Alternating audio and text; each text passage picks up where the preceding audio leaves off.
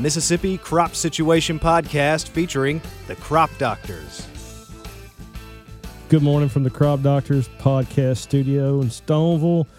Tom and I are here with Dr. Corey Bryant. We're going to get into introducing Corey here in a few minutes, but Corey just recently came back to Stoneville as an agronomist, and we'll let him tell y'all more about himself when we get down to the details. Oh, you're going to point to me and now you're going to expect me to say something wise. We could talk about the weather. It's the typical roller coaster. Cool one day, hot the next. It's fixing to be 90 again. So is that Indian summer we're having, or is that just summer? I don't think you've had a pause enough. This is just a continuation of summer. Indian summer, I think, occurs after fall. Yeah, but it got in the 50s a couple mornings a couple weeks ago. But I was going to say, I got in the 50s like 4 weeks ago. It was gorgeous. For those of us that grew up in the northern/Midwestern United States, that's what fall was. The leaves change. It gets to about 50 during the day. But that's okay. I'm not longing to move back to that. I asked Amanda that same question yesterday, and she didn't have an answer either, whether it was Indian summer or just still summer. I think that's usually something that occurs after the first of the year, January, February, but maybe I'm just making that up. We used to always call it that when I was in Indiana, and you get a couple of days in January, it would be in the 70s. Well, maybe we don't have it enough to even have a definition for it down here. Probably not, or We just kind of have just summer and winter. Yes, I would agree with that. There's not much of a spring, and fall is kind of just a little hiccup. It's a continuation of summer in this part of the country. Sometimes we just have summer and early summer. That's exactly right. Sometimes it just cools off a little bit. Makes you think that it's going into a different season. Less hot. We've completely cut Corey out of the conversation. So, Corey, Halloween coming up. What you going to dress up for Halloween? I don't know. I haven't thought about that yet. Come on now. You got a daughter. You got to think about these things. Corey's got a daughter that's 10 months old. 10 months old now. And I'm going to be able to remember that because she's 6 days older than our little boy. So what you going to dress up for? You got to deliver, dude. I don't know. I'm still thinking about it. I know I'm part of some friends, their Halloween Scary Trails deal. I'm being a Sasquatch for that one, which probably isn't real fitting for me if you know me, because I'm like 140 pounds. And well, you're Sasquatch on a diet. That's all right, man. You can work that. Yeah, global warming, had to shed a few pounds. Sasquatch in the Mississippi Delta, he'd probably be a pretty lean fella. Mm-hmm. Sure. So yeah, it's I don't know about my official costume yet, though. So what's Evelyn going to be? Y'all made it that far? I think her mom bought her an elephant costume the other day, but her mom's a huge Alabama fan, so I think that's why the elephant got picked. I didn't even think about that. Well, Emery, our daughter, her first Halloween, she was an elephant. Pulled her around in a little red wagon. That was our jumping off point for Halloween. I don't remember what our kids dressed as. Something seems like maybe a ladybug one of those years. I was good 13, 14 years ago. That's been a while. Little man's going to be Elvis, supposedly, this year. I saw him this morning at the coffee shop. Your wife got in line behind me, and he's got the hair to be Elvis. I've seen pictures, yeah. Yeah. Sometimes he looks like a sheepdog. Sometimes he looks like Elvis. That sucker is a tank, though. I mean, he is a one-man destroyer. Train them young to not be concerned about what their hair looks like. That's what Ward's going through right now. He's just got a big old mop. He doesn't do anything with it. It's great. Of course, he's got curly hair, so. He's going to go bald, too. Probably so. Yeah, we're setting him up to fail. All right, Corey, how about you tell us a little bit about yourself? That's usually the best way to introduce yourself to the listeners. Where'd you come from before you were here as a graduate student, and then where'd you go after you left? So I grew up across the river in Arkansas in Monticello. Did my bachelor's at University of Arkansas at Monticello in plant and soil science. Went to Texas Tech, did my master's in soil science. And then from Texas Tech, moved to Stoneville the first time to do my PhD, and worked in agronomy and irrigation management during that time. Graduated in December of 2019, then moved to Tifton, Georgia for a little over a year and a half. Started there January of 2020 as the extension grains agronomist. Most people there just called me the corn specialist. The primary crop I covered, but the easiest way for me to describe to people there what crops I covered, if it wasn't cotton, peanuts, or hemp, they were probably going to call me. And then got the opportunity to come back to Stoneville with Mississippi State in an agronomist soil fertility role. Predominantly right now, the plan of the program is to do soil fertility work and then to take that and enroll fertility into some systems, cropping systems type work. See if there's some agronomic things we can do. Maybe some minor shifts in our production system that'll help us cut some inputs. Maybe we won't have to fertilize quite as heavily, something like that. Long-term plan for the program right now. Corey, you were a non-traditional student when you were going through graduate school, so why don't you tell folks what your other obligations are? My side hobby is I'm in the National Guard. I'm a sheet metal mechanic on helicopters. I like to tell people I joined the military to do body work. And joined the Guard in 2008, took a year out of my bachelor's to go through all the initial training, went out to Texas to start my master's, then it was a year deployment, spent 9 months in Kuwait, nothing going on over there, bored a lot, scheduled maintenance, that sort of stuff. Spent a lot of time at the coffee shop. You drink iced coffee when it's 95 degrees at 10 o'clock at night. You don't get hot coffee. When I got to Stoneville, still in, I had my second deployment in 2017 when supposed to be back to Kuwait, but as soon as we got there, there was a small team going into Iraq to work on Apache helicopters, and I politicked very hard to get on that team, and ended up spending that year in Taji, Iraq, working on Apaches and fixing them. And then came back and finished up, still in, just signed my third 6-year contract last year. So 5 more left on it will put me at 18. I've got 7 years to go, because at this point, you go to 20 and get the retirement. You don't get out now. Graduate school is no small endeavor. And then to take 2 breaks out of it for several months and then spin back up, that was a lot to ask, and so I think you did well with it. Well, thank you. And it was actually kind of nice, I think, that little break in there, especially because you're getting into it and you're kind of getting burned out almost or something on graduate school, and you're like, I've been working on the same thing for how many years now, and it's just over and over, and then you get that year off, and you're out in the desert, and you come back, and you're like, all right, we're going to get this done. It's time to get out of here. So tell us one good story from Iraq that you can tell us. So wasn't much went on when I was there that time. I mean, it was with the ISIS fight and all, and Mosul, but we were down. We were away from there. I never leave base. There's one day... They said it was one day we did get mortared. Our shop sets, I was at work, we were out on the flight line. I never heard the siren go off. I was in my shop set, and this is an aluminum can you're in pretty much. And I'm running a pneumatic die grinder, doing composite fiberglass repairs on panels and stuff, and got all that sanded, all my repairs laid up, and just waiting on resin to dry and cure, and go out to get some fresh air. Go out to the smoking area where our shop sets are set up, sit down on the T-wall, and sirens aren't going off, nothing's happening. And this guy in the tool crib that's right there, he sticks his head out the door and looks around. He's like, hey man, we're getting more. We're supposed to be undercover. I was like, yeah, it's okay.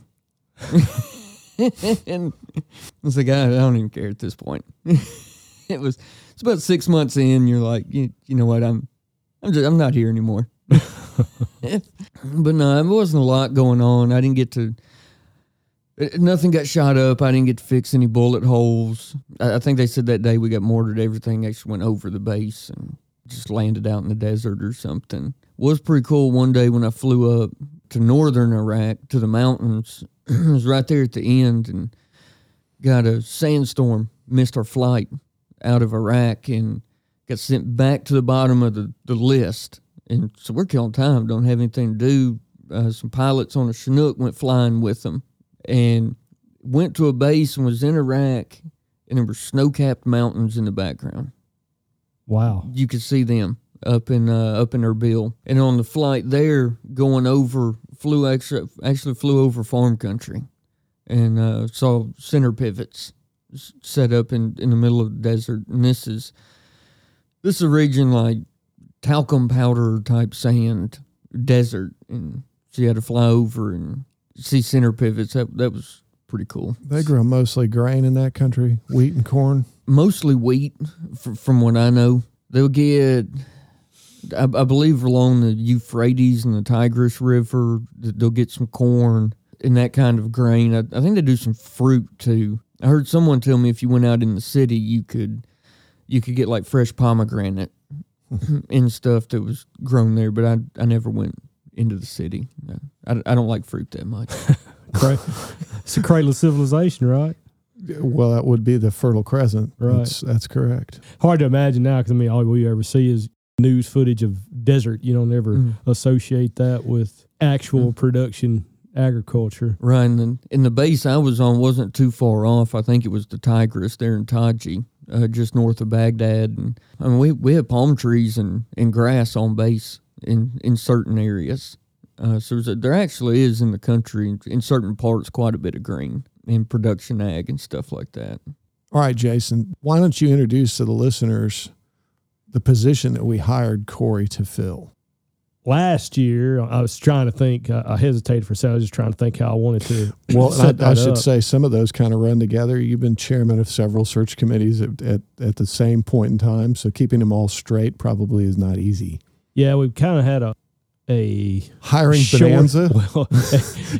a shortage of plant soil science people at Stoneville recently. So last year, when Bobby Golden left and took a job with Simplot, and then Dr. Evilhair retired, both of those jobs, those programs were doing more than one thing, and they kind of had the fertility stuff split up, and Bobby had his focus and Wayne had his focus. Then they were doing a lot of other stuff too. Wayne did a whole lot of stuff with, like what you described, Corey, kind of systems stuff.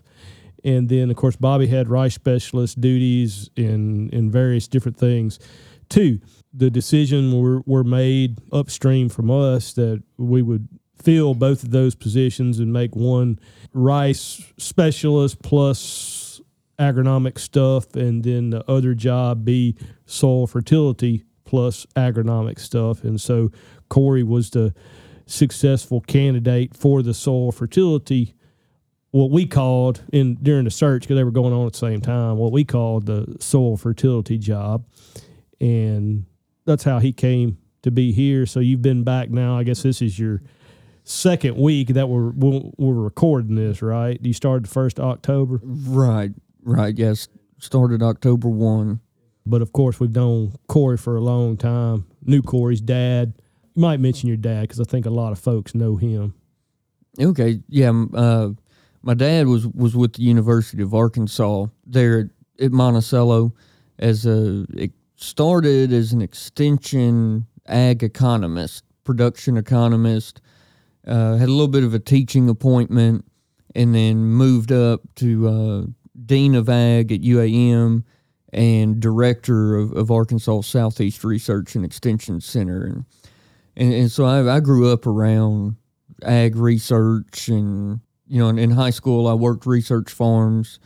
That was my jobs then. Just kind of been around it my whole life. Well, it's a good thing to get comfortable for. And those are certainly then good folks to put back into the extension and research center type duties that we have here in Stoneville. I think that's important to continue to cultivate that type of program moving forward. Now that you're here, and we're certainly happy that you are here, but what's your big stuff that you'd like to do coming right out of the gate in 2022?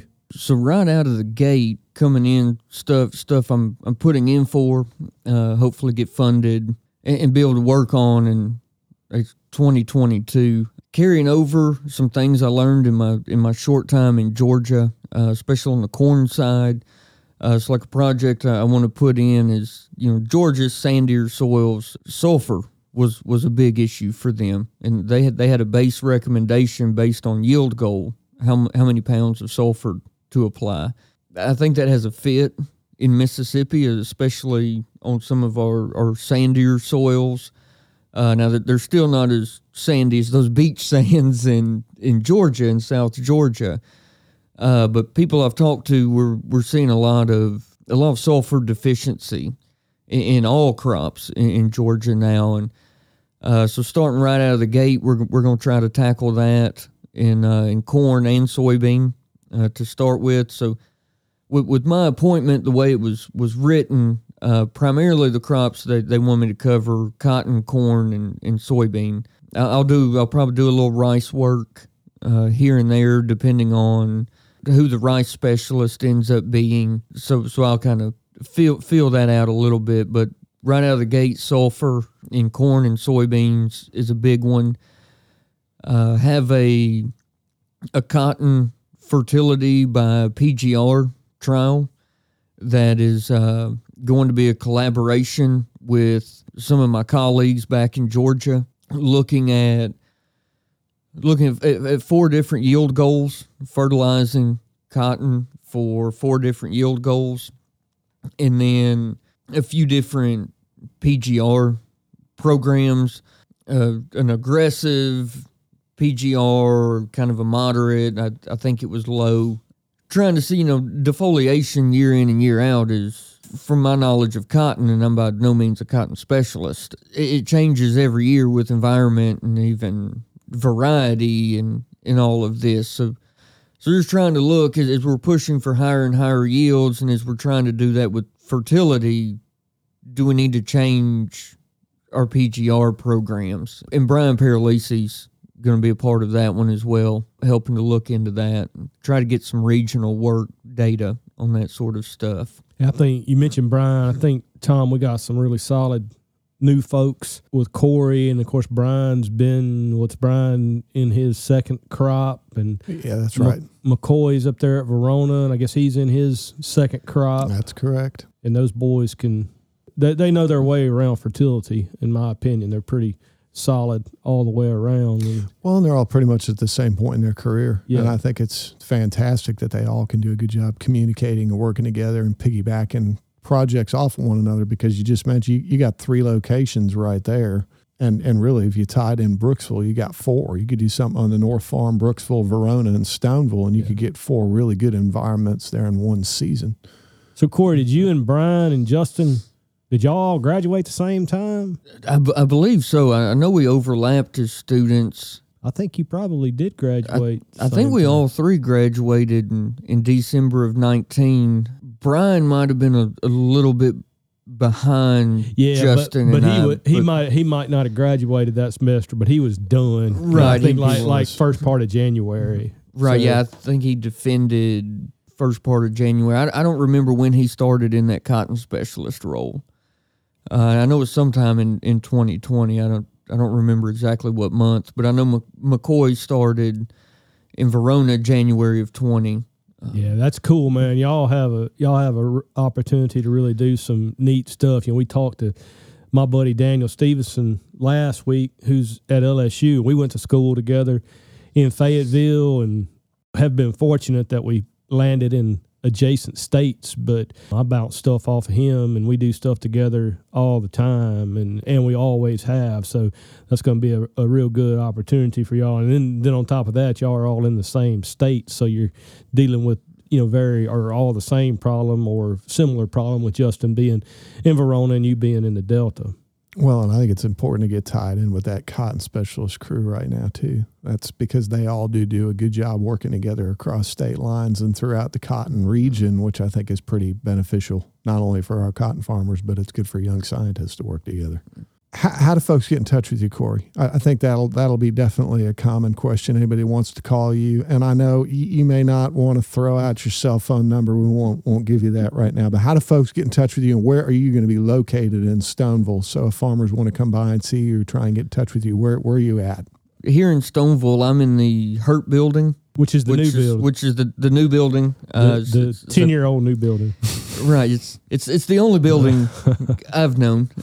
I got here after the 3-story got torn down, but yeah, I'm office 116 in the Hurt building right next. That's impressive. He's been here 2 weeks and he knows what offices is. I've been here 14 years and I still don't know what my office number is, and I'm in the Smith building, but I have no clue. I remember odd stuff. Like when we went to visit Tifton the first time to look for houses, so one visit and come back to Stoneville, and I can tell you the geographical layout of North Tifton, looking for a house at a map, but my wife's birthday, don't ask me that. Yeah, I screw those dates up too. It's and anniversary, don't have that. Office number after 2 weeks, got that, but yeah, office 116, Hurt building, right next to Jason. Yeah. Well, perfect. That's definitely good information for the listeners, and I think, welcome back. It's great to see a friendly face around, and I know we're all running around trying to harvest plots, so if we just wave and say, hey, we're not trying to be rude. It's just Oh yeah, I understand. I'm trying to run around and figure out who I'm paying and where's my money and what do I have. So well, for the listeners, whenever you do want Corey's cell phone number, text one of us, or Jeff or Don or whoever here at Stoneville. We'll have his number and we can get that to you when you need it. Yeah, absolutely. I think my email address is online, so it's just, you can search Corey Bryant. But I think I'm still under staff on the MSU directory from my time before. It's Corey with an EY. Perfect. Well, good to have you back, and we'd like to thank our regular listeners. And, as always, and I think we probably don't say this enough, but if you need one-on-one, specific, real, hard and fast information, track one of us down. I mean, that's pretty easy to get a hold of us. Send us a direct message on Twitter, text us, call us on the phone, call the switchboard in Stoneville if you need to get in touch with us. It's pretty easy to track most of us down. Corey, proud you're here, man. Look forward to working with you. Thank you. It's excited to be back and working with everyone here. The Mississippi Crop Situation Podcast is a production of Mississippi State University Extension.